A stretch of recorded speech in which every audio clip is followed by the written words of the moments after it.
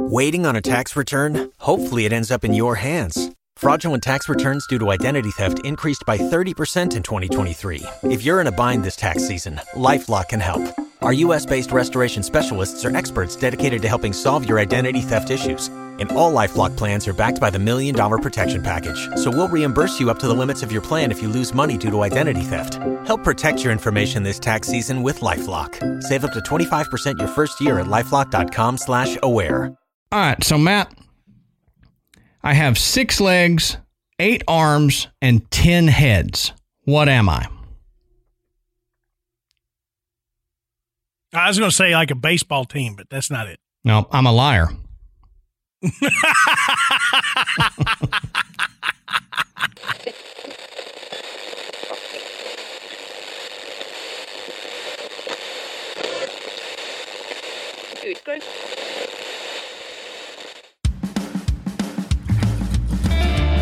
Good evening, everybody, and welcome to the Graveyard. Thank you for joining us tonight. My name is Adam. And my name's Matt. Now, pull up a tombstone or settle into your casket and get comfortable because this is Graveyard Tales. All right, everybody, here we are again. Matt, how you doing tonight, brother? Oh, I'm doing pretty good. Good. I'm doing pretty good. Good to be back. Oh, yeah. So, speaking of being back, we're supposed to be dark next week, but you know how Matt and I are. When special things happen, we don't like to be dark. So, it's Christmas next week, and we don't want to be dark on Christmas. So, we're going to be putting out an episode. You know, it'll be an ad-free bonus episode for you guys, and it's the Listener Stories episode.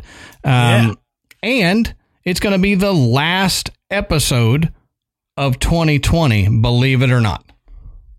I know. After all this time, we finally reached the finish line, people. I know. It's crazy.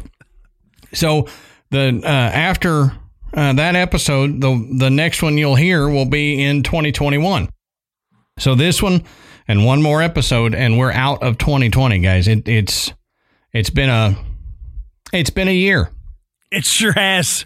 It's been more like 15 years, it seems like, but you know, it's only been a year. So it's wild. I was looking at our calendar yesterday and realized how long we've got left in the year, and I couldn't believe it. Could not believe it. I know, it feels like it was just July. Yeah. You know, I'm thinking about what I was doing back in July, and I'm like, God, that was just the other day, right? Yeah. Well, see, that's the weird part about these lockdowns and quarantines that we've had is, in one sense, I told Ashley this, in one sense, it feels like it's been 4 years already. 2020 has been 4 years. But then in another way, it's like the blink of an eye. Mm-hmm. So I don't know. It's crazy. But as we always say, go check out Podbelly, the Podbelly Network. Go to podbelly.com and check them out. You can find different shows to listen to, and you can find, ways to record your podcast or little tips and tricks and stuff like that. So go check them out at podbelly.com. We also want to thank tonight's sponsors, BetterHelp, AMC Shutter, and HelloFresh, and we'll talk more about them here in a minute. Now, if you are not a patron, go to patreon.com/Graveyard Tales, and you can sign up to become a patron. We have $1, $5, and $10 tiers that you can join. And Matt and I put out, for our $10 patrons, we like to put out the video of us recording these episodes. So our $10 patrons are watching us right now doing all this, and I'm waving at them and all that. So you can weekly, you get to see us record the episode, and we don't cut out as much as we would in the audio episode. So you'll get to see us fumble through things in real time. Sometimes I put our outtakes, if they're funny, at the end of the audio episode, but for the Patreon $10 patrons, they get to see it in real time as it's happening. And it's fun. We think it's fun, and we've had some good feedback from it. And then for our $5 patrons and the $10 patrons, we put out videos of the Patreon episodes. So everybody gets the audio, but the $5 and $10 patrons get the video of those Patreon episodes. So if you want to see us do this, if you want to look at our ugly mugs, then, sign up for Patreon. Go to patreon.com/Graveyard Tales, and you can sign up and get to check us out. Yeah, I think it's a lot of fun because you get to put our faces with our voices, which people still get us switched. Yeah. So, yeah. And it is interesting because we still have people go, really? That's where the voice is coming out of? Yes, it is. That's right. We always thought that Matt was the other voice and Adam was this, Yeah. Yep. I'm the one that laughs like Barney Rubble. So. Right. So, and I'm the suave, debonair. No, not really. Easy. So if you want to put faces to the voices, go over there and check us out on Patreon. Now, real quick before we get into the episode, Matt, I thought it was interesting, and I thought you would find this interesting too, that over the past 6 months, there has been a wave of people that are said to be sending back rocks, relics, and artifacts to these historical sites after they took them. Like years ago, they would have taken one of them. And we've talked about that before, but there's been this wave of people sending it back. And they said that 2020 has made them reflect on possible dangers of having these and like bad luck and all that stuff.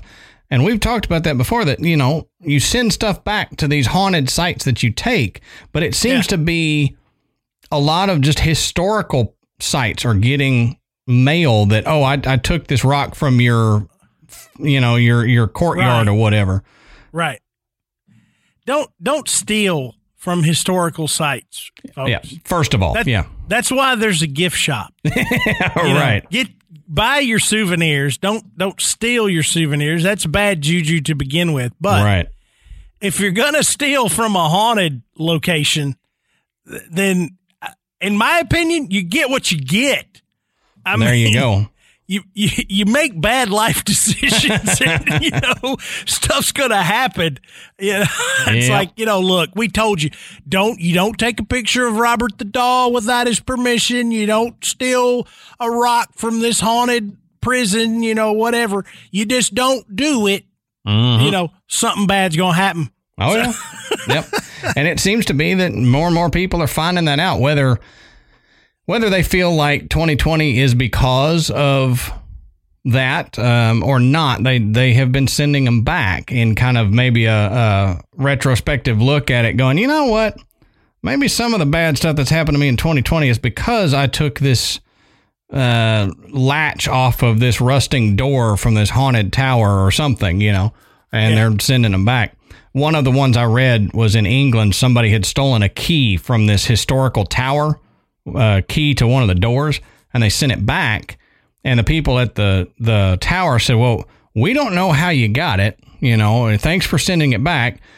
Don't worry that if you're going to get in trouble, you're not going to get in trouble. We just want you to come forward and tell us how you got this and when.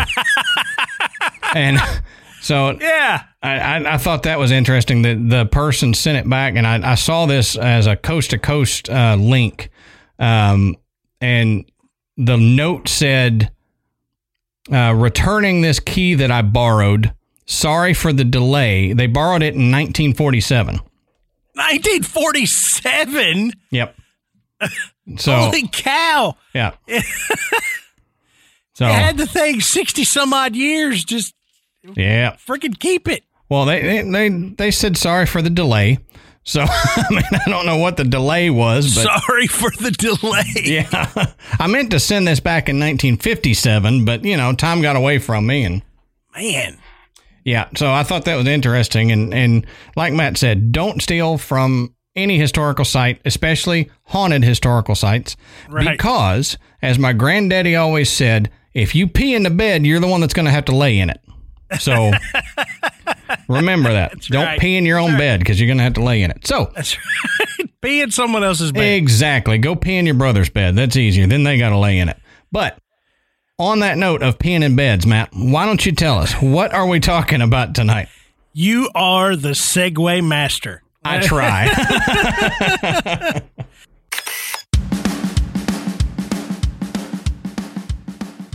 Is there something interfering with your happiness or preventing you from achieving your goals?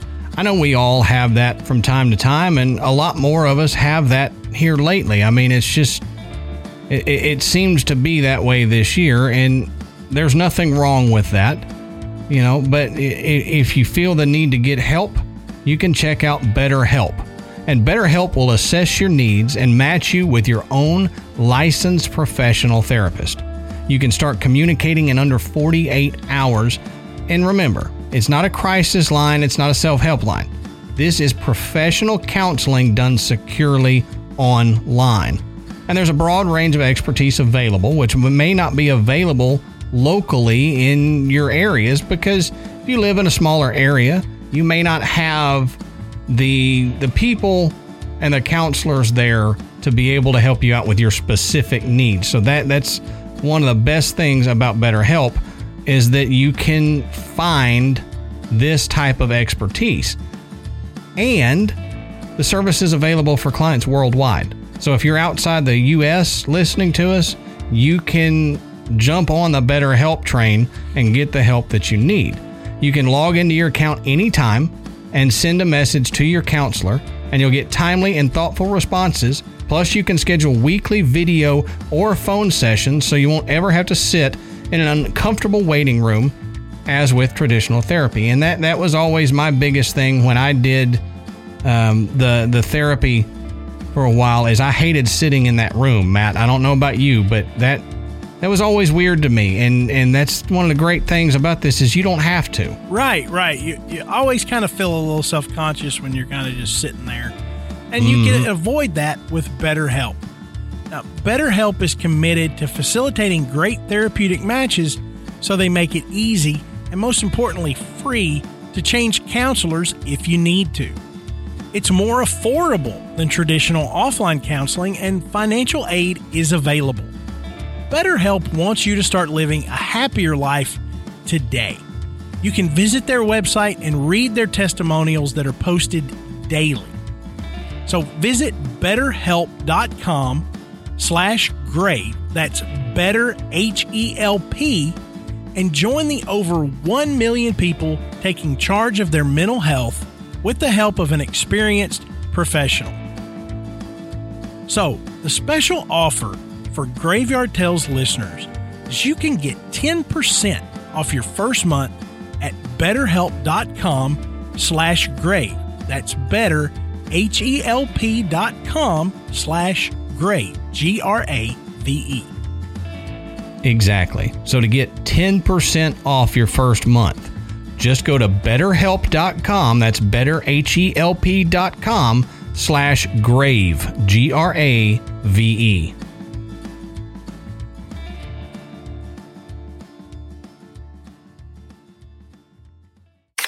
Okay, so tonight we're gonna dig into another haunted prison. And Adam, I don't know about you, but I love the haunted prisons, and it's, oh yeah, you know, some people might hear this and go, oh, another one. How many haunted prisons are they going to talk about?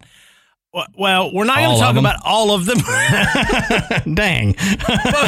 but we talk about enough of them. But here's the cool thing about haunted prisons is the characters behind some of these hauntings are so interesting. Oh, yeah. I mean, you know, these old prisons housed some very unique criminals. And, you know, things were different 50, 60, hell, 100 years ago when these prisons were operating. Yep. And it just makes for some interesting reading and some very fascinating hauntings. Right. You know, plus when you look at these old prisons, they built them like castles. I mean, the architecture is stunning. I mean, you look at the front of these buildings and you're just like, holy cow, this was a prison. Yeah, you think it should be over in England somewhere. Exactly. But they're all over the United States, you know, these old old prisons. There's one right here in Nashville, the old Tennessee State Penitentiary. That's where they filmed The Green Mile, wasn't it? The Green Mile. Yep. And The Last Castle with Robert Redford was filmed there as well. And interestingly enough, our haunted prison tonight, the West Virginia Penitentiary, also known as Moundsville Prison, yep, was the runner-up for filming The Green Mile. Oh, nice. And it lost out to the Tennessee State Penitentiary right at the end. So the Moundsville Prison, operating from 1876 all the way up to 1995. It's crazy. It definitely has the look of a haunted prison. And they did house some very interesting characters. Oh, yeah. And I don't know about you, Adam, but I was really surprised at how active this place is even today. Yeah. I mean, there is a lot of paranormal activity that goes on all throughout the prison grounds. It hasn't slowed down, that's for sure. No. And we'll get into more about, how you can visit the prison and what events they have for you to go and experience this. Not all of the prisons that we talk about are open for public viewing or tours or anything like this, but Moundsville definitely is, and we'll get into that. But as always with a haunted prison, you got to know the history of this place to really get a feel for the hauntings. So, Adam, let's dig into the history. All right. And this one, like Matt said, this has some history to it. A little warning, some of it is a little bit graphic. So if any of that bothers you, then, you may kind of be careful with it. It's not too bad. I intentionally cut out most of the gory stuff. Yeah. And we'll have links in the sources down there for you to go if you really want to read the gory stuff. But I tried to cut it out for the most part since we're a PG-13-ish show. But it is a little dicey. It's more gory than some of our other places. But as I mentioned in the show notes, down in the bottom of the show notes is our sources. You can go down there and see where we pulled all this information from. You can follow along, or you can take a little bit more of a deep dive into it. So go check out those sources if you're interested once we're done with the episode. Now, let's get into it. Now, this is public records from the Ohio County Public Library. And this says the West Virginia State Penitentiary in Moundsville was the state's first penal institution. And as Matt said, it was open for 129 years until it closed in 1995. Now, the period of significance for the penitentiary is from 1866 to 1939. So there's some time in there before it really got going, that it was being built and all this other stuff that they are including in this. But like Matt said, it was probably a good 10 years, 1876 or so, before it really got going. Now, the state of West Virginia, we need to look at, it was formed during years of the Civil War. Now, it became the 35th state in 1863. At the time, the county jails were sued for incarceration of prisoners. Beginning in 1864, the legislature directed Governor Arthur Borman to have all persons convicted of felonies confined to the Ohio County Jail in Wheeling. And I actually know some people from Wheeling, West Virginia, so that's interesting to hear. Some old buddies of mine were from Wheeling, West Virginia. But not from the prison, I hope. We never talked about that. They could have been. I don't like to pry, Matt. I don't like to pry. If they offer the information, okay. But yeah, I did a little time in Wheeling. Yeah. Well, we can still be friends. Just don't shank me, please. Now, an act of legislature in 1866 directed the Board of Public Works to select a site of not less than 10 acres of land in or near Moundsville and to appoint a board of directors. Now, they appropriated $50,000 to buy land and to begin construction. Now, the same amount was also appropriated in 1867 and 1868, quote, to be applied to defraying the expenses that have and may arise from the building of the penitentiary at Moundsville, end quote. Now, this goes on to say there is an additional note in 1868 that says, quote, provided that the board of directors shall expend said money or so much thereof as may be necessary on the finishing of the cell building now under construction and in putting up the outer wall so as to render the convicts secure, end quote. Now, they say that the site was chosen in Moundsville. The site that was chosen in Moundsville is directly across from the Grave Creek Mound, now a National Historic Landmark. Now, this is one of the largest conical type Adena mound structures, dating to roughly 250 to 150 BC. Now, the mound was excavated in 1838, but the surrounding landscape, including the penitentiary grounds, have not had detailed archaeological testing. So, Matt, we've got a big mound here dating back possibly 250 BC. Can you imagine the history in this place? Oh, yeah. Yeah, and just, you know, the ground where this prison stands. Mm-hmm. You know, the ground itself could very well hold the energy that kept a lot of these prisoners from ever actually leaving, right, even after their death. I mean, you know, you build a structure on, you know, an Indian mound, and what do you expect? Again, you're gonna get what you get. Yeah, right, right. It's 100% true. I mean, you build something on a modern cemetery, you're probably going to get some issues, you know. And you know, I think it's interesting that we've heard stories like this through history where these burial mounds have structures built on top of them and they become problematic. Either there's hauntings there, or there's strange activity, or there's a lot of bloody history that they attribute to bad luck or misfortune for doing such a thing. But understandably, you know, we're talking about the 1800s. They didn't really care. Yeah. You know, there was no sensitivity to this. No. No. I mean, they didn't care at all. And, you know, the people just, whatever, you know, they just built over right the top of it. We need this land, so we're putting something here. It didn't matter to them.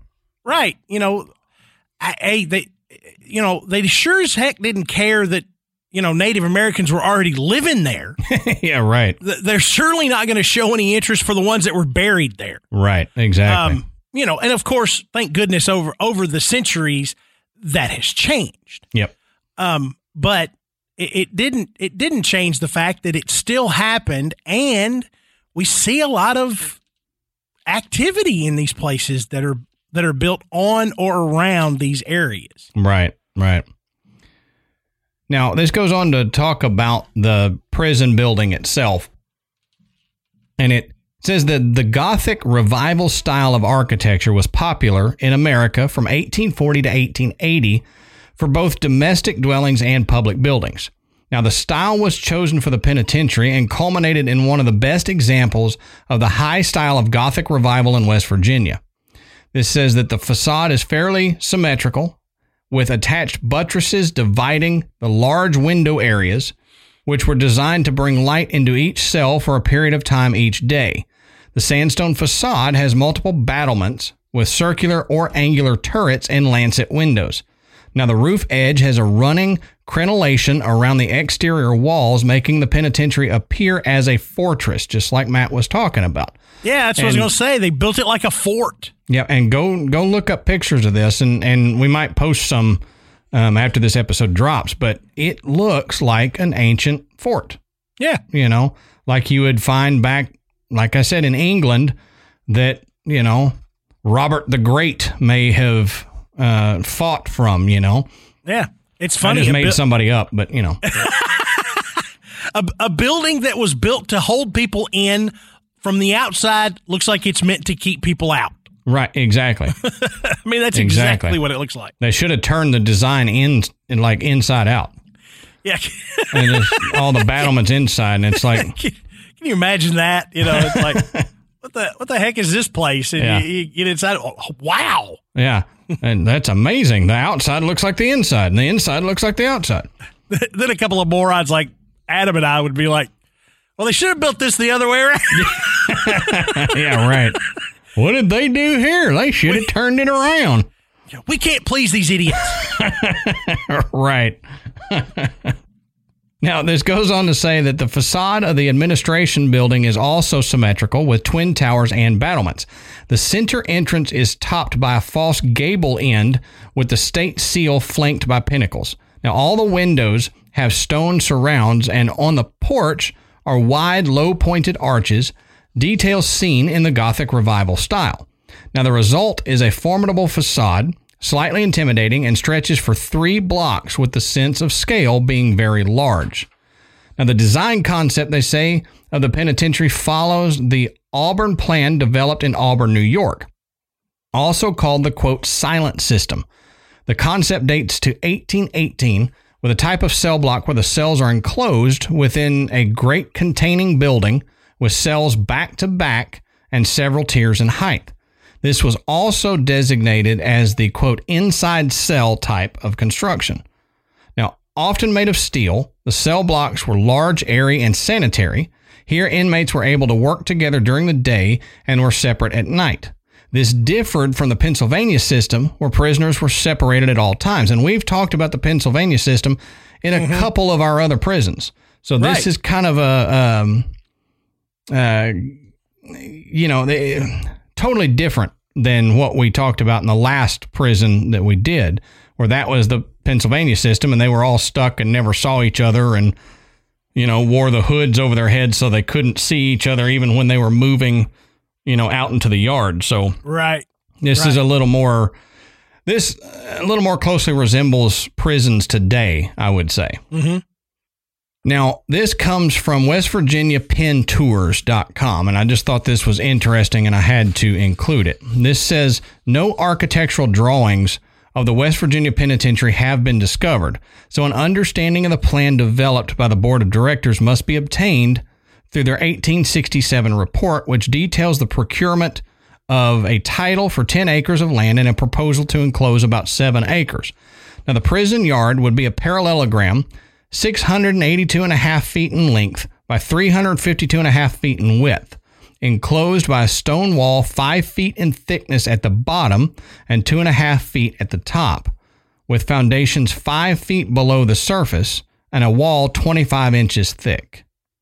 So the wall itself goes 5 feet down in the ground. I guess, 5 feet they determined was enough to keep you from digging under it. I wouldn't want to dig in the ground more than 5 feet. Well, you got to think, if you're going to dig under it to get out, you've got to go at least, 6 or 7 feet to get enough room to crawl under the wall. Right. And then the wall is 5 feet thick. Yep. So you not only are you going to have to dig down that far, you're going to have to dig straight ahead that far. Yep. That's a challenge. Right. And, I guess, you make the assumption if somebody started it, they're not going to finish it just overnight. So you're going to be able to catch them if anybody was actually trying. Right. A lot more time to catch them that way. Yeah. We're going to make this place hard to dig out of. Yeah. Which I kind of always thought, I've seen Shawshank Redemption. I mean, it's a great story, but man, you're gonna start digging. It's like, you best not stop, and you better go fast because they're gonna figure it out. Oh yeah. Oh, Andy Dufresne.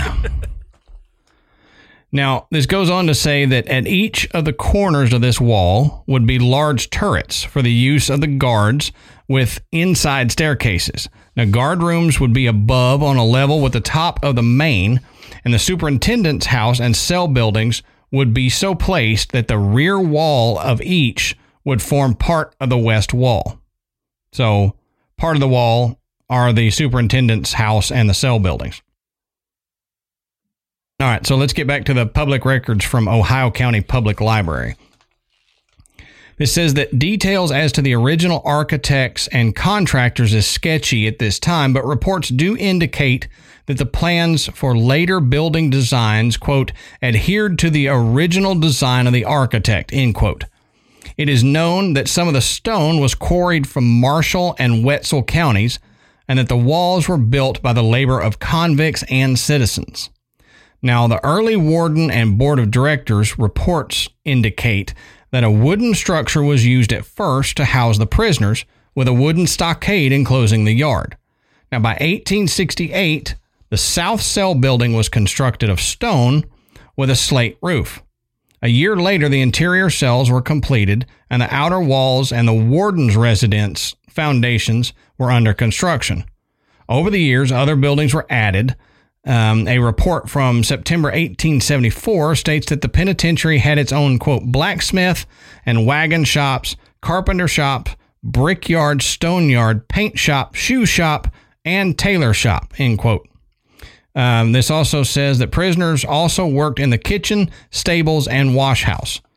Now, these buildings, as well as later 1890s to 20s structures, such as the wash house, bakery, and hospital, were constructed inside the North Recreation Yard. This says that the north wing of the penitentiary was constructed by 1876 and used as a kitchen, dining room, and chapel before gradually having additional cells added in the 1890s. The administration building was also completed in 1876 and housed the residence of the warden on the 4th floor. For a number of years, the female prisoners were housed on the 3rd floor, with the 2nd floor serving as a hospital, especially during a typhoid fever outbreak in 1889. Now, keep all this in mind when Matt starts talking about the hauntings and where they're at and everything. You'll want to know kind of where everything was and what all happened in these different areas. And Matt will touch on more of that later as well.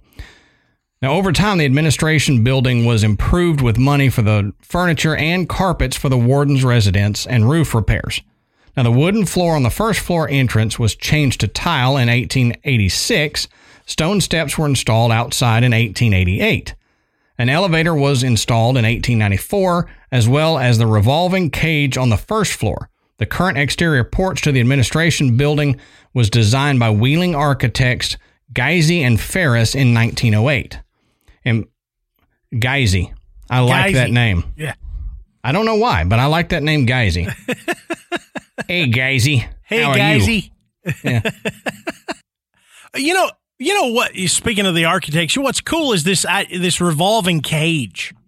Yeah. Yeah. You know, then the revolving cage was designed to separate the warden's residence from, the rest of the population.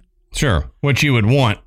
Exactly, but that's kind of a cool idea, so that you could come and go, being in the prison but remaining separate from the prisoners.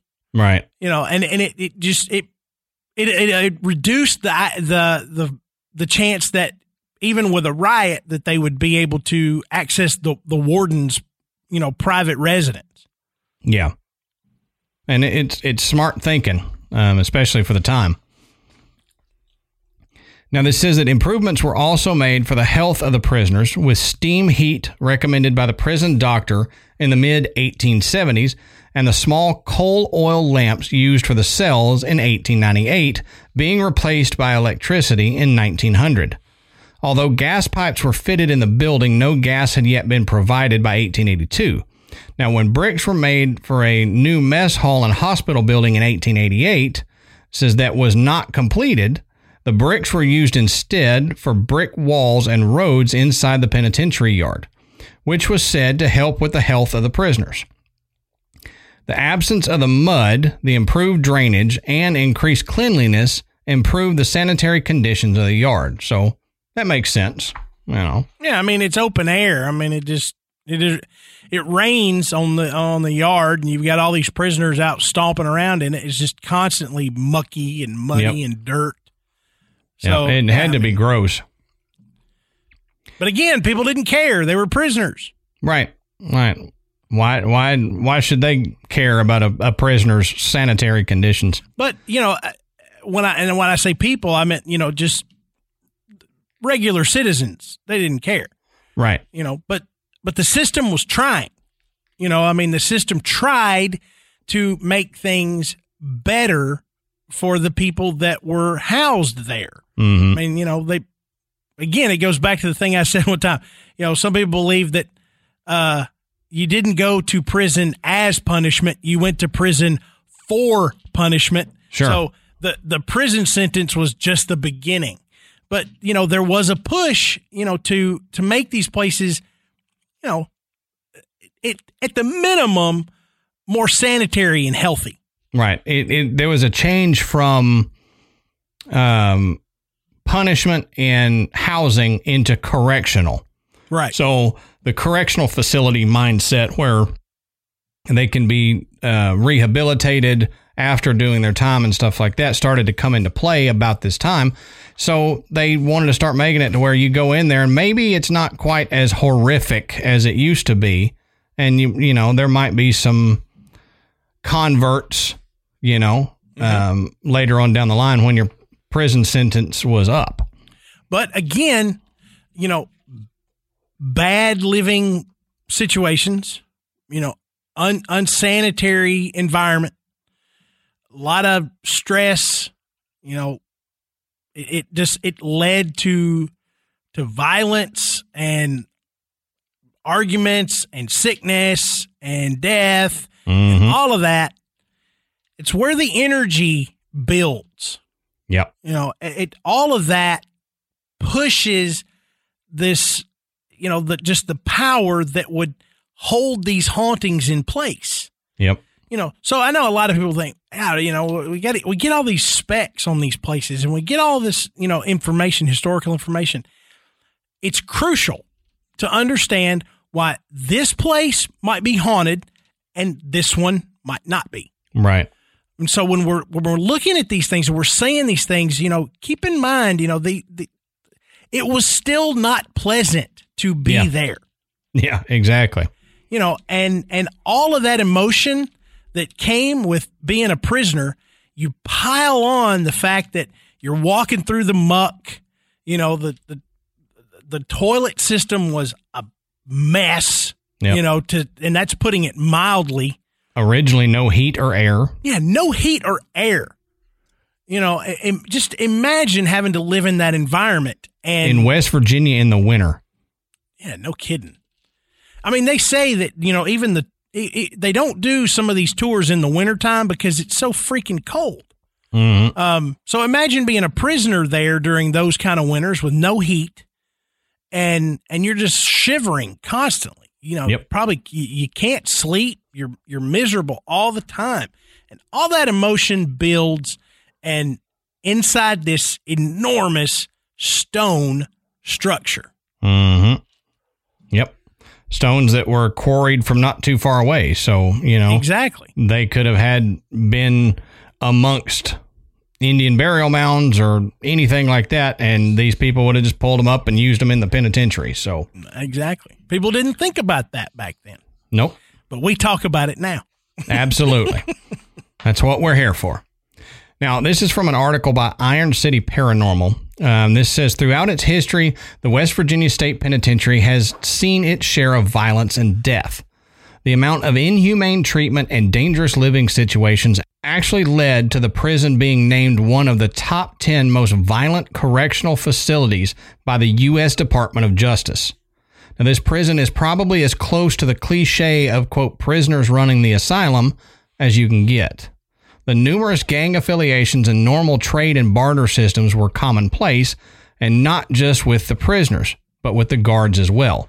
Riots and breakouts would be nothing new for a prisoner's or guard's life at West Virginia Penitentiary, and the cemetery situated on the grounds followed suit with the prison eventually, and deceased inmates would begin to make their way into the public cemeteries, which caused a lot of displeasure from the locals.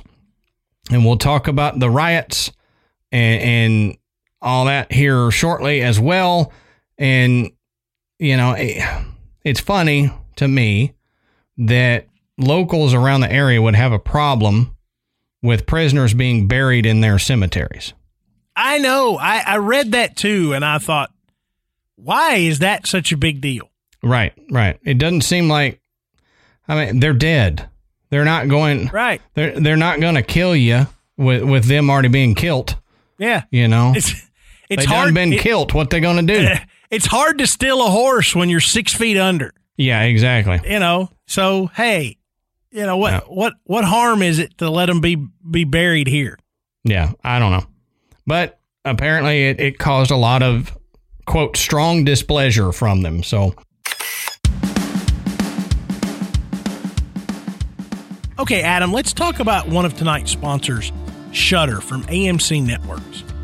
Now, as the world's premier streaming service for horror, thriller, and supernatural content, Shudder is spooky 24/7, 365. Just because Halloween has come and passed doesn't mean that the scares don't continue. Sign up for Shudder and get access to the largest collection of acclaimed horror movies and series streamed right to your favorite devices. Some of these exclusive titles include Creepshow Animated Special, which is a Shudder original, Leap of Faith, William Friedkin on The Exorcist, Blood Vessel, and Scare Me, starring Josh Rubin, Aya Cash, and Chris Redd. That's right. And you can stream great thrillers, horror, and suspense for $5.99 a month or $56.99 a year. That's a great price. And Shudder has the largest, fastest growing, human curated selection of thrilling and dangerous entertainment. It's been called the Netflix of horror. Now, there are new spine-tingling thrillers, shocking horrors, and edge-of-your-seat suspense added weekly, and you'll have unlimited access to stream ad-free on all of your favorite devices, such as iPhone, iPad, Apple TV, Xbox One, Amazon Fire TV, that's where I watch it, Google Chromecast, Roku, and all your Android devices. And Matt, I love this because I love B horror movies and all those, those older, just cheesy horror movies. I love them. And, I used to keep a collection of DVDs around the house. Who's got a DVD player anymore? I don't have a DVD player anymore. Me either. So it's like all of those movies I just wasn't able to watch, but I can with AMC Shudder. You can go on there and you can find all of those cool old horror movies that you loved, plus, like you were saying, all of these new original Shudder movies and shows that are coming out, and I think it's great. Yeah, it's fantastic, and it's such a great value. If you're a fan of horror, thrillers, or supernatural shows, this is definitely where you want to head, because there's no other place that you're going to find this much content, for this kind of value. Right, and you can try Shudder free for 30 days.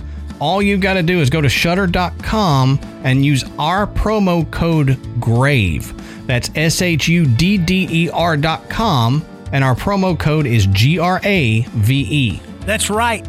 For Graveyard Tales listeners, you get to try Shudder for free for 30 days, an entire month of horror.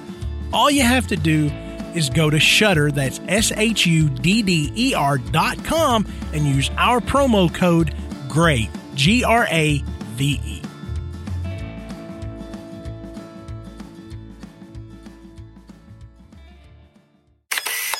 Now, let's get into the prison's rough past a little bit, and this will be the part where in some of these situations it may get a little touchy for you, but hang on, it's not that bad.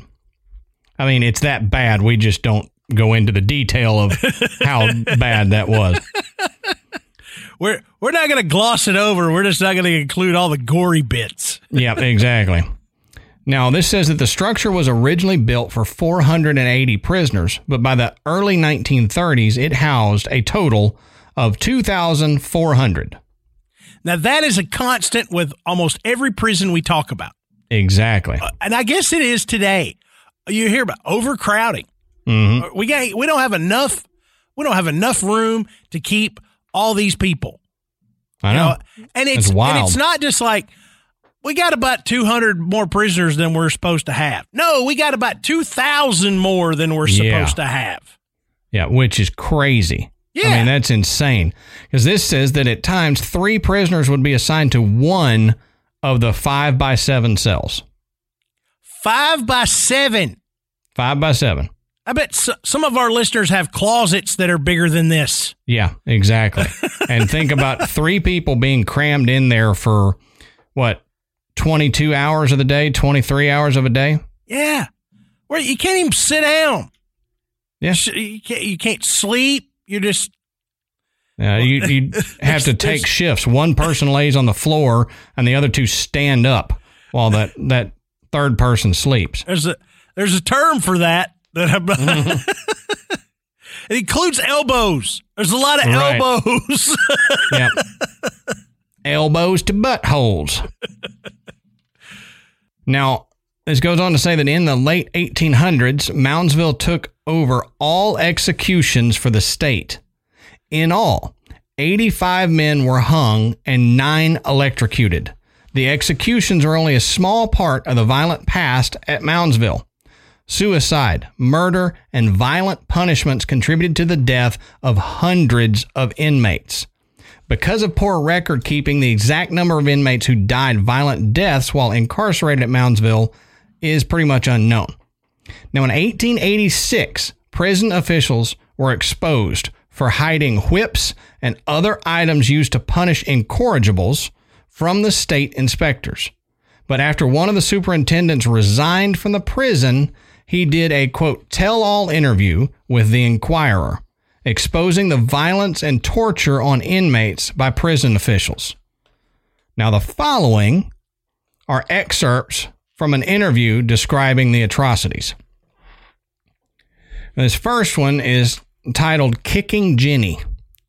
Now, this says, it is an instrument invented and built in the prison. It is made somewhat in the shape of a quarter circle, with the highest end about 3 or 4 feet above the platform upon which it is set. The prisoner is stripped naked and bent over upon the machine. His feet are fastened to the floor with ropes, while his hands, which are stretched over the upper end, are tied with ropes attached to small blocks, by which a tension so strong that the frame of the prisoner can almost be torn in two can be made with a slight pull. After the prisoner is placed in position, the superintendent or whoever does the whipping takes a heavy whip made of sole leather, 2 pieces of which about 3 feet long are sewn together, and the ends scraped slightly, rounding the lash being 3 inches broad at the handle, tapering to a point. Now, with the whip, the prisoner is beaten until he is almost dead, or the strength of the man who is doing the whipping gives out. Yeah. So if you can't picture how this is, just imagine that you've got essentially an arced stone that goes from the ground into an arc, and you're standing and you lay over it. So it's curved, and your body is laying over the curve. So it's curved. But at the end where your head hangs off, they've got blocks tied to your arms, pulling you down across it. So essentially, feet strapped to the floor. Yeah, it's like a curved rack. Yeah. Stretching you out. And so here you are. If it's not bad enough that it's sitting there pulling you apart, now they're going to whip you. Yep. And it said, the tension on that was strong enough where they could possibly pull you in too if they wanted to. But instead, they just whipped you within an inch of your life, literally. I mean, I can't imagine what they could have possibly have done in this prison to say, okay, you get the kicking Jenny. Yeah. I mean, if they murdered somebody in prison, then they should have been tried and convicted for that. Yeah. Not necessarily this, but I would imagine that, if you if they caught you sneaking an extra roll out of the mess hall or whatever, then you probably got this. Yep. I mean, it didn't take much for some of these guys that were essentially sadists to just decide that it was your turn to be put on this device and tortured, essentially. Right. It's wild. Now, the second one that he talked about was called the shoe fly. And he says, quote, that infernal kicking Jenny was not the only instrument of torture. There was the shoe fly, an instrument so arranged that the victim could be placed with his feet in the stocks, his arms pinioned, and his head fastened so that he could not move it. Then someone would take the hose and turn the water full upon the prisoner's face. This was kept up until the victim was partially strangled to death. Imagine a man receiving a stream of water from an inch nozzle full in the face without the power of changing his position. Then think of that stream being ice cold water, and you can form an idea. Yeah, so this is like a fire hose. This is like horrific waterboarding. Mm-hmm. Yep. And you're unable to move. You're strapped down, and they're just blasting you in the face with a fire hose. Yeah, you can't breathe. I mean, yeah, I was going to say you basically suffocate or drown while on dry land. So that's insane. Now, the last thing I got here is from a New York Times article from January 2nd, 1986. Now, the Associated Press has a more detailed article about this. The link will be in the description if you want to get some of the more gory details. But I chopped this up for some important parts and leaving out the bloody, nasty mess that the Associated Press article had. So you can go down there and find the AP in our sources if you want to read all that. Now, this is the article about a riot that happened at the prison. And this says, quote, knife-wielding inmates seized control of the West Virginia Penitentiary Wednesday, taking 14 hostages and demanding to meet the governor, the authorities said. One inmate was reported to be dead already. State troopers in riot gear encircled the overcrowded 120-year-old maximum security prison. The officials made plans to, quote, take back the institution, Sheriff Donald Bordenkircher of Marshall County said. He was a former warden of the penitentiary. Now, the uprising, which began around 5:30 Wednesday evening, involved up to 200 of the 750 inmates at the prison, said Sergeant Larry Henry, a spokesman for the state police. One hostage, a guard with a history of heart trouble, was released about midnight and taken to a local hospital. One inmate was reported to be dead, according to John Price, a spokesperson from Governor Arch A. Moore Jr. Quote, we don't know if it was the result of violence, end quote, he said. You quit treating us like dogs and this wouldn't happen, one inmate shouted at police officers beyond the prison walls. We want better living conditions, better facilities, and better medical condition. We don't want this any more than you do. Now, once the captain's booth was overrun and the 16 guards who were taken hostage were stripped of their keys, the penitentiary's South Hall fell without resistance. Now, the South Hall and administrative offices were ransacked and damage was estimated at $200,000. The inmates called a television station and demanded a meeting with Governor Moore and prison officials to discuss their grievances, said John Dominic of WTRF-TV in Wheeling. They asked that 2 television reporters attend that meeting, he said. The area around the prison was sealed off and there was no danger to nearby residents, said William Camerling, a spokesperson for the Moundsville Police Department. A major riot took place in the prison in 1973 and in 1979. 15 inmates escaped in a mass breakout that left 1 prisoner and 1 state official dead. In 1983, conditions in the prison were declared unconstitutional by Circuit Judge Arthur Recht because of overcrowding, and the Corrections Department is under court order to make improvements. Now, the prison's official capacity is 650 inmates, But Mr. Hendricks said the population was about 100 inmates above the limit on December 25th. So all of that was recent. Right. That was in the past 30 years. So we're not talking, I guess 40 years. But we're not talking 1800s. That was 1980s. So that's wild. Yeah. And so we talked about the energy, and along with all of the rioting, the death, the violence, torture, all of that just builds up and is trapped inside those stone walls. And that energy supposedly, helps to feed these hauntings that go on to this day at the Moundsville prison. Now, an interesting thing that I found, it said that many inmates believe that if you died in prison, your soul stayed in prison.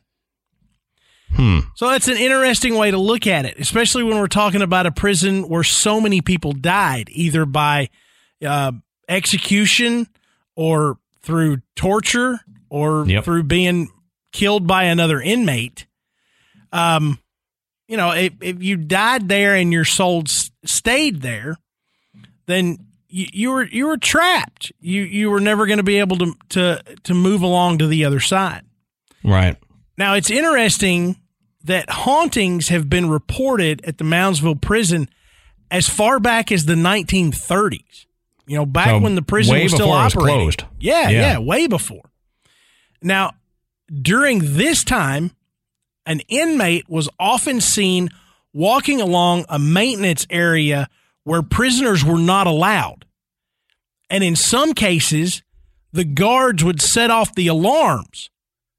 But when they went to investigate, there was no one there, and all the inmates were accounted for. Yet they routinely would see an inmate in a restricted area. Now, there are several areas in the Moundsville prison that are known as hot spots, where the most paranormal activity occurs. Right. Now these places include the chapel, the shower cages, which I was like, wait a minute. Shower cages. That either sounds really bad or quite naughty.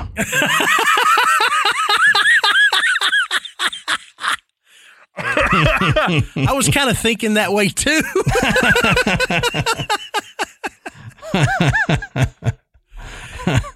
Now, another area was known as the Sugar Shack, which was kind of the rec area, and Death Row, of course. Yeah. We got to, Death Row's got to be haunted at any prison. It's got to be. And the North Wagon Gate, which is where death row inmates were taken to be hung before the facility switched to the electric chair. Which, they switched to the electric chair because it was more humane, they said. But yet they only executed 9 people through electrocution. Yeah. It's like, okay, we've hung 85 of them. Yeah. We want this because it's more humane. We're not really going to use it, but we're going to have it because it's more humane. Yeah. By the time they got it, it's only been used 9 times. It's probably been pristine condition, which you can see it. They still have it. I think I read that it's all sealed up and protected, so you can't touch it. It's been preserved, for the sake of tours and things like that. Right. But I thought it was funny. All these articles made a point of saying, the Moundsville electric chair nicknamed Old Sparky. And I'm like, aren't they all nicknamed Old Sparky? Yep. I thought so. I've heard that out of a dozen different places. Mm-hmm. Why not get more creative? Exactly. Like Sir Sparks a lot or, something. Sir Sparks a lot. Mr. Sparkles, something. Yeah. Something like, the frying pan, something like that. Right. Or, to Alice in Chains song, call it the angry chair. The angry chair. Oh, yeah. Old Sparky. No, that's what they all called him. There must be a manual for nicknames of prison things. And if you don't want to call it what it is, here's the only thing you're allowed to call it as a nickname. Yeah. Yeah. If you've got an electric chair, you can call it Old Sparky, and that's it. Or the electric chair. Another area that's known for strange occurrences is the circular entrance gate, which, as we mentioned before, was used to separate arriving inmates from the warden's living quarters. Now, according to reports, the circular cage turns periodically by itself. That's weird. It gives the impression that the spirits of criminals are still arriving at the prison. Why would you want to do that after death? I'm not going back there. I know. Well, it's like, okay, if you die in prison, your spirit stays in prison. So what if you die at another prison, you get transferred to this one? Maybe so. They're still shipping in the spirits of other prisoners, Now, we realize you died at this one, but we got to ship you over to Moundsville. And they're like, oh, not Moundsville. They got old Sparky there. Yeah, we hate that place. Stupid old Sparky with the revolving doors. And maybe they bring in, if you're in the afterlife and you commit a crime, this is where you go. Oh, yeah. That's a good point. It's like, you took this haunting a little too far. You get 2 years at Moundsville. Yeah, really? Am I gonna have to go visit Sir Sparks a lot? Because I didn't mean to. I just got carried away. Routinely, this line of spirit criminals, march through the revolving gate. So now, some visitors have reported seeing the Shadow Man, which is described as being a staticky silhouette that roams the grounds. Staticky silhouette. That's odd. I get this image of when you were trying to watch something you shouldn't be watching on cable on a scrambled channel. Yeah. it's like this wiggly wavy line in the middle of it, and you're like, yeah I think I see something. What is that? I think if I squint, I can see it. Yeah, you gotta squint and turn your head 80 degrees, and then you can see it. Yeah, that's what the Shadow Man apparently looks like at Moundsville. Now, along with its history, the penitentiary is said to have been built, as we mentioned before, on the grounds of the Adena tribe's sacred burial site. And there's some reason to believe this, since directly across the street from the central administrative tower is the Grave Creek Mound, as Adam mentioned earlier, which is the largest of these burial mounds and the only mound remaining in the town of Moundsville. Moundsville. Hey, guess what? Right. If you build something in Moundsville, chances are you're burning it. You're burning it? Chances are you're building it on top of an Indian burial site. Yeah. I mean, that whole town is a mound, basically. Yeah. I mean, pretty much. So, you're screwed either way. Yeah. If you live in Moundsville, we're sorry, but you're probably walking on an Indian burial mound. Yeah. You build an outhouse, you've got yourself a haunted outhouse. A haunted pooper. Now, I mentioned the Sugar Shack earlier. Now, this was the recreation room that was found in the basement.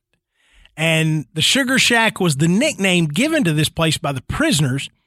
And it was once infamous for illegal gambling, drug deals, rape, fighting, and murder. So I don't like the name Sugar Shack. The Sugar Shack is not a fitting moniker. No, I don't like that name. Yes. So today, visitors will report hearing unseen people arguing, talking, and whispering in the Sugar Shack. Others have heard unexplained noises and even felt cold spots within the room. Now, in addition to the recreation room, the whole basement area is said to be haunted by a maintenance man who once worked at the prison. Now, he was often said to have spied on the prisoners and was kind of the prison tattletale. He would report to the warden any news or infractions, and in retaliation, he was stabbed several times with shivs while he was in the bathroom. Snitches get stitches. Snitches get stitches. I hate the fact that when my kids were little and they would tattletale on one another, the other one would go, snitches get stitches. and then my son would be like, and end up in ditches. And yeah. And get cursed by witches. It just kept going. Yeah. Now, but after the maintenance man's death, his ghost was said to wander around in the basement area, and some people have even reported equipment malfunctions in that area. Now, the North Wagon Gate, that was one of the other areas at the front where the prisoners would come in. As we talked about that just a few minutes ago. Now, it is the prison's oldest structure, and it's said to be home to one of the prison's most active ghosts. Now, this area once held the execution gallows, and a man named Orville Adkins was hanged in 1938. Now, visitors say that this area just has an evil feeling, and they feel like they're being watched. Now, mysterious sounds and voices have been captured in EVPs, and sometimes people even see the ghosts of former prisoners waiting to be executed. Now, that's weird. We hadn't mentioned this up to this point, but the collection of EVPs at Moundsville Prison is pretty impressive. I mean, right. There are a lot of paranormal investigators that have collected some pretty solid EVPs while investigating the prison. I think that was just one of the most redundant sentences I ever said. I was like, yeah, have you ever just start talking and you kind of lose where you are and you just feel like, did I just repeat myself? Yeah, I do that quite a bit. But if you like EVPs, this is kind of a tie into what we were talking about earlier. Yeah. We have an episode on Patreon where we discuss EVPs and the history of EVPs and the different classes of EVPs, A, B, and C. So if you're interested, want to know a little bit more, we got an episode on Patreon about that. Sorry, Matt. Hey, no problem. Shameless plug. Shameless plug for another one of our episodes. Yeah. That's it. We plug ourselves on that. Hey, you got to, man. Now, that gate is said to be haunted by Orville Atkins, who was condemned for kidnapping a minister who was later found dead. Now, his execution was botched. This is Adam and I were talking about this before the show.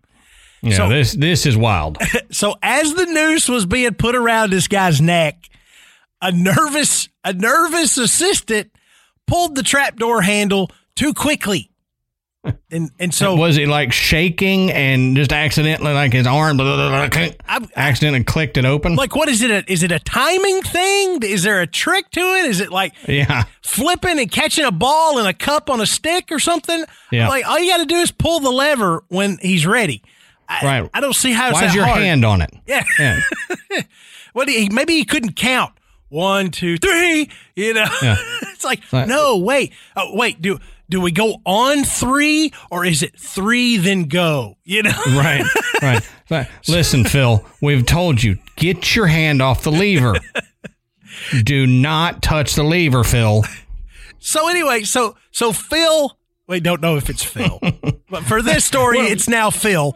We'll go by Phil. Phil throws the lever, and poor old Orville falls 20 feet, not hooked up to the noose, and lands on the stone walkway. Kablam! Now, he was injured, as you might guess, but he survived. So what do? You're like, oh, man, is he okay? He's hurt pretty bad. Is he alive? Well, yeah, he's still alive. All right, well, drag him back up there and let's hang him proper. And that's exactly what they did. They drugged this guy back up the scaffold and hooked him to the noose and then hung him the right way. And they didn't let Phil do it this time. So Phil do it this time. Like, get out of the way, Phil. Let me show you how it's done for the 15th time. Yeah. But they say that you can hear Orville's footsteps slowly pacing back and forth at the front gate. If anybody's going to haunt that place, it's going to be Orville. You know it. I mean, good grief. You know this poor guy, now he's all beat. He's probably already just been like, okay, I've accepted the fact that, I committed this crime and I'm being punished, for my crime, and I've accepted my death, and then, whoa, now, I got to drag this broken guy back up there and then really kill him. Have you ever heard of cruel and unusual? Yeah, that's both. Yeah. More of the unusual, but unusual. Yeah. Unintentional, but unusual. Yeah. Just because of stupid Phil not knowing how to do it. Now, the North Hall, which we mentioned earlier, was where the prison's worst offenders were placed. Now, these were not for the crimes that they committed in the outside world, but for their violent behavior while on the inside. Now, though they were locked down in their cells for 23 hours a day, 2 murders occurred in the North Hall. Now, one of them was a biker named Danny Lehman, who was also known as Spider. Now, Danny was stabbed in the eye by another inmate and died from his hemorrhages. Now, not to get too graphic, but I watched a tour of the prison, and the tour guide says that there was a little hook on the end of the shiv that they used, and so they pulled it out. Yikes. Okay, so I will let your imagination run wild at what happened to Danny Lehman. I thought you were going to say, not to get too graphic, but there was a tour guide who had somebody on the tour and demonstrated what happened. He stabbed him in the eye like this. Yeah. So who wants to volunteer? Nope. Yeah. No, we're not playing that. This isn't a magic show. I'm not volunteering for this. And they did say that Danny was responsible for most of the quote unquote artwork that you see in the North Hall. Artwork being used, I guess, like graffiti. Yeah.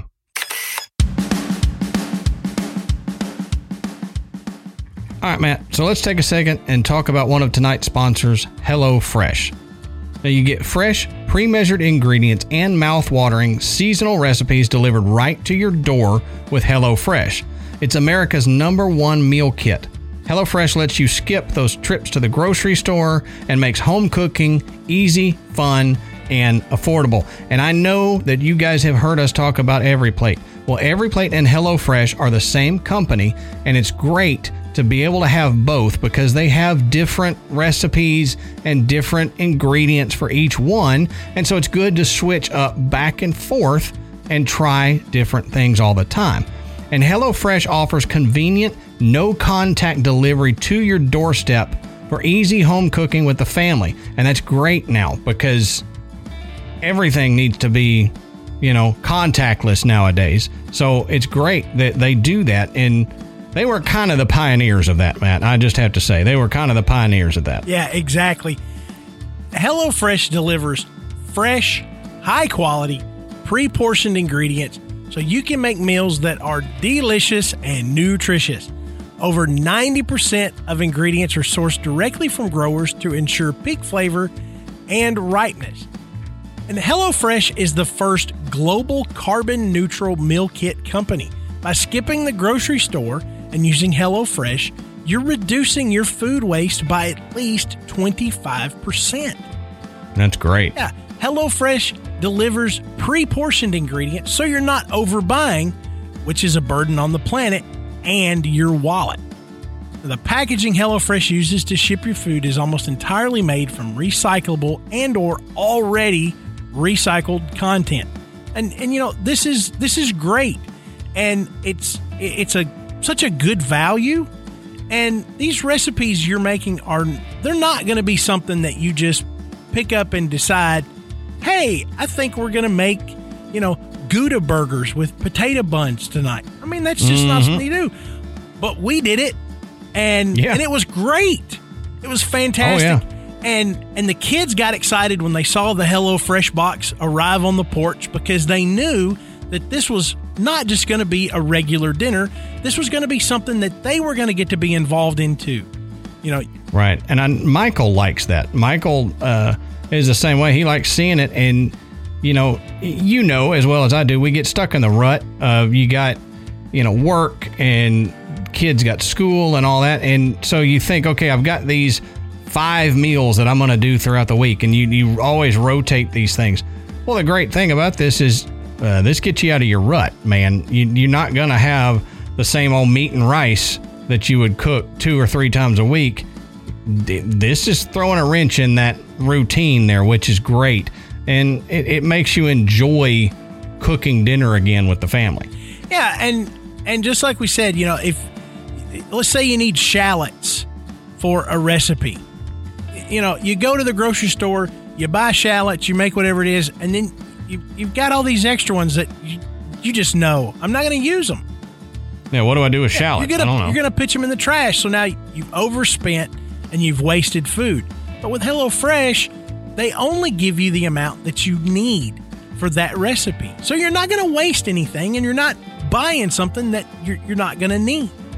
So it's a great value. It's great for the environment, and it's great for your wallet. Right. And all you got to do is go to HelloFresh.com/graveyard90 and use the code graveyard90. That's GRAVEYARD90. And you can get $80 off, including free shipping. That's right, Adam. So for our listeners, all you have to do is go to HelloFresh.com/graveyard90 and use the code graveyard90 to get $80 off, including free shipping.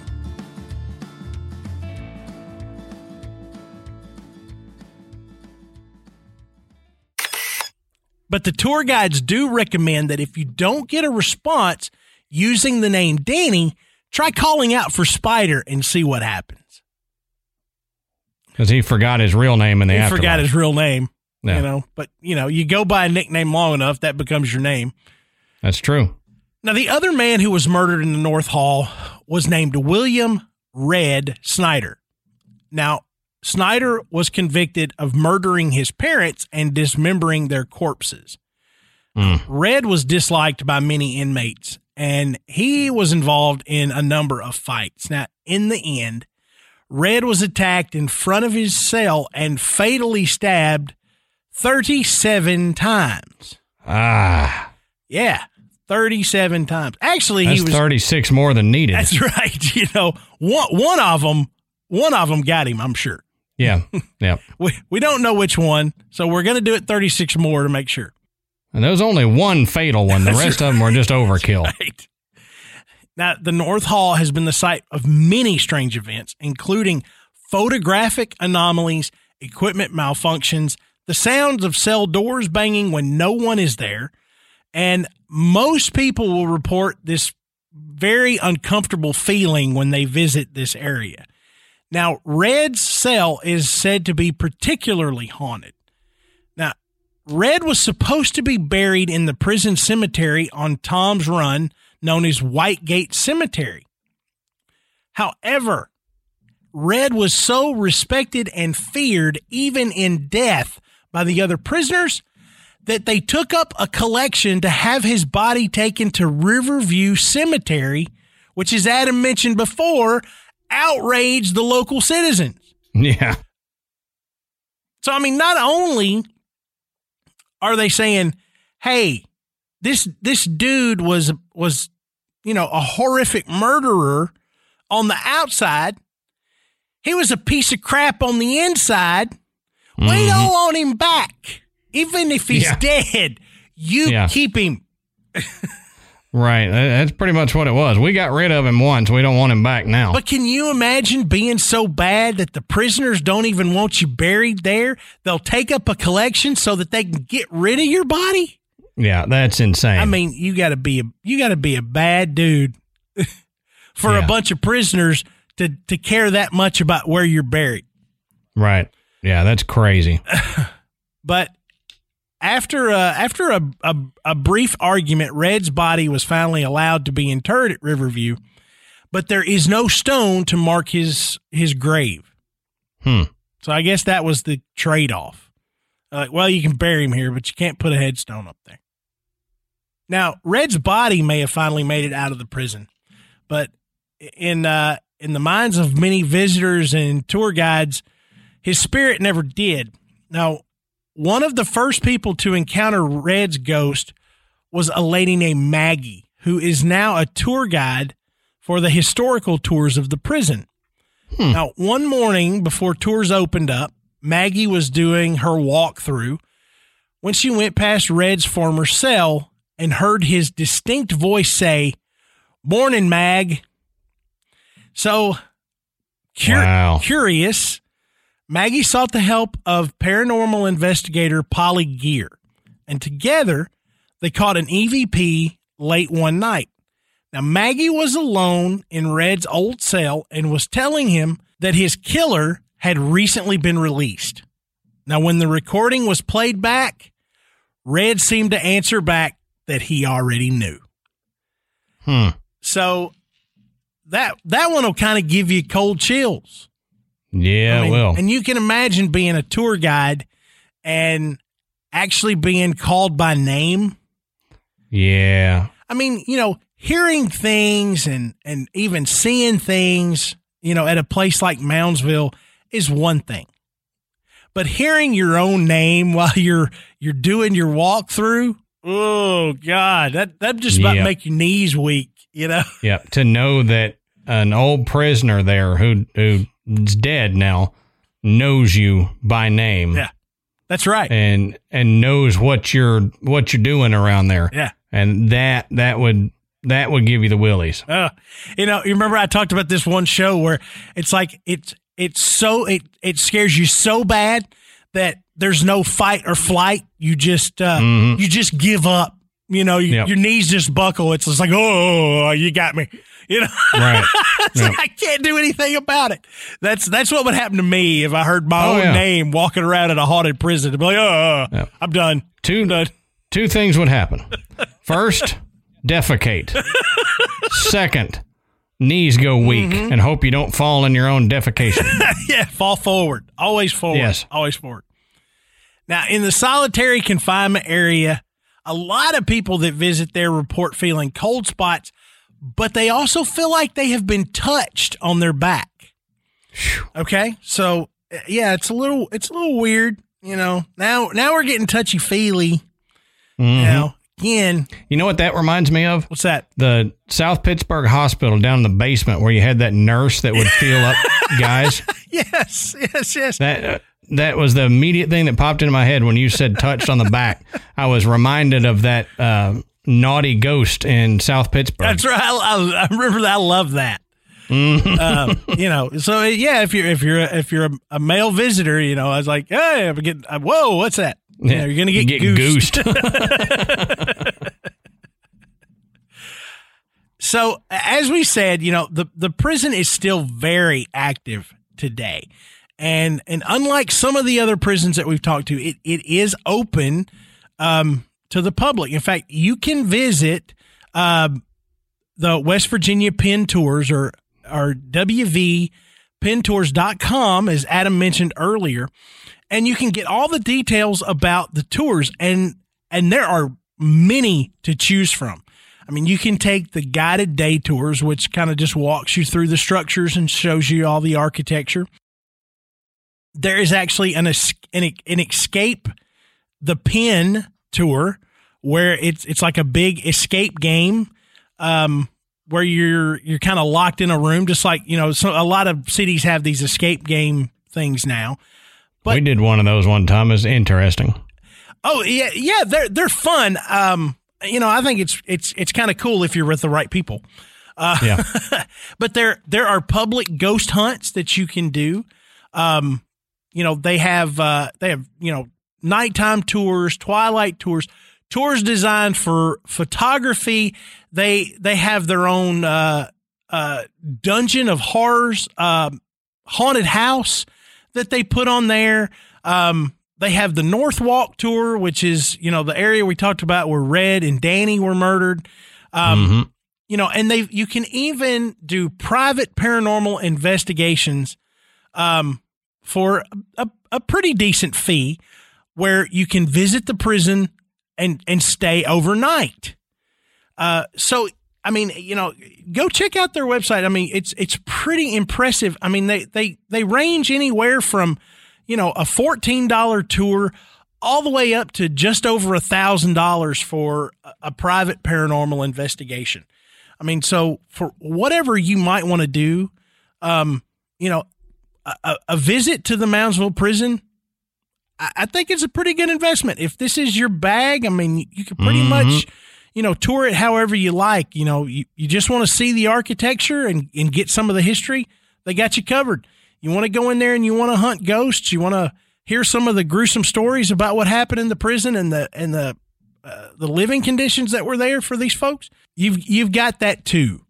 So, it's pretty awesome that, not only is it still open, but they celebrate, the haunted history that they've got. And such, as we said at the beginning of the show, such a cool looking place. Oh yeah. I mean, just, it does. It looks like a castle fortress, amazing. I mean, just, look at the pictures of it. It's just incredible looking. Yeah. Like you said, and if you are only interested in old buildings and the history of it, this is still a place to check out because it's amazing. It's got a long history, 129-year history of, being built and being in business up until fairly recently for what Matt and I talk about. That's pretty recent, in the 90s. Yeah. To still be used. And if you're into ghost hunting, this is another one of those that you're bound to experience something. Yeah. Whether you just get a bad feeling or whether you go all out and you get an apparition of the staticky shadow figure or you get your name called. So definitely go check it out. And if you live in the Moundsville, West Virginia area and you've seen this or you've been here or heard something that we didn't talk about, let us know. We always like hearing that. You can call our voicemail and leave us a voicemail about it or, email us or hit us up on social media and tell us all about it because we love hearing from you guys, especially when, you have experiences at a place that we talk about. Yeah. And the best place to share those experiences, photos of places you would visit like Moundsville or really anywhere in West Virginia. I mean, West Virginia has got so much going on, Oh, yeah. Let us know, and a good place to let us know is in our Facebook group. Just go to Facebook and search Graveyard Tales. You'll find the show page, but you'll also find a link to get into our Facebook group, which we talk about just about every show. It's a really great environment to share good haunted stories, to share some humor, in a safe place where you're not going to get picked on. You're not going to get made fun of. Everybody just kind of looks out for one another. Yep. And while you're doing that, you can go to our website. It's graveyardpodcast.com. And on our website, you can find links to listen to the show. You can find links to purchase Graveyard Tales merchandise. Find out a little bit more about Adam and myself. And you can become a patron. And Adam mentioned all the new features for our Patreon site and what we're offering. And we're really working hard to put out more and more content to go along with the show. And you're also going to get some content that is not typical. We just did we just did a great show about the weird stuff you can find on Amazon. I think it was probably one of the you will hear Adam and I laugh more at the stuff that Adam found to buy on Amazon than on just about any other show. So exactly. If you want to hear some things that we don't typically talk about, you can join our Patreon for $1, $5, or $10, and you even get some video of us doing these shows. Mm-hmm. But as we always ask, please go and rate and review us on iTunes. It helps bring us up the charts, and it makes it easier to bring people into the graveyard. So, for Adam and myself, until next time, we'll save you a seat in the graveyard. See you soon.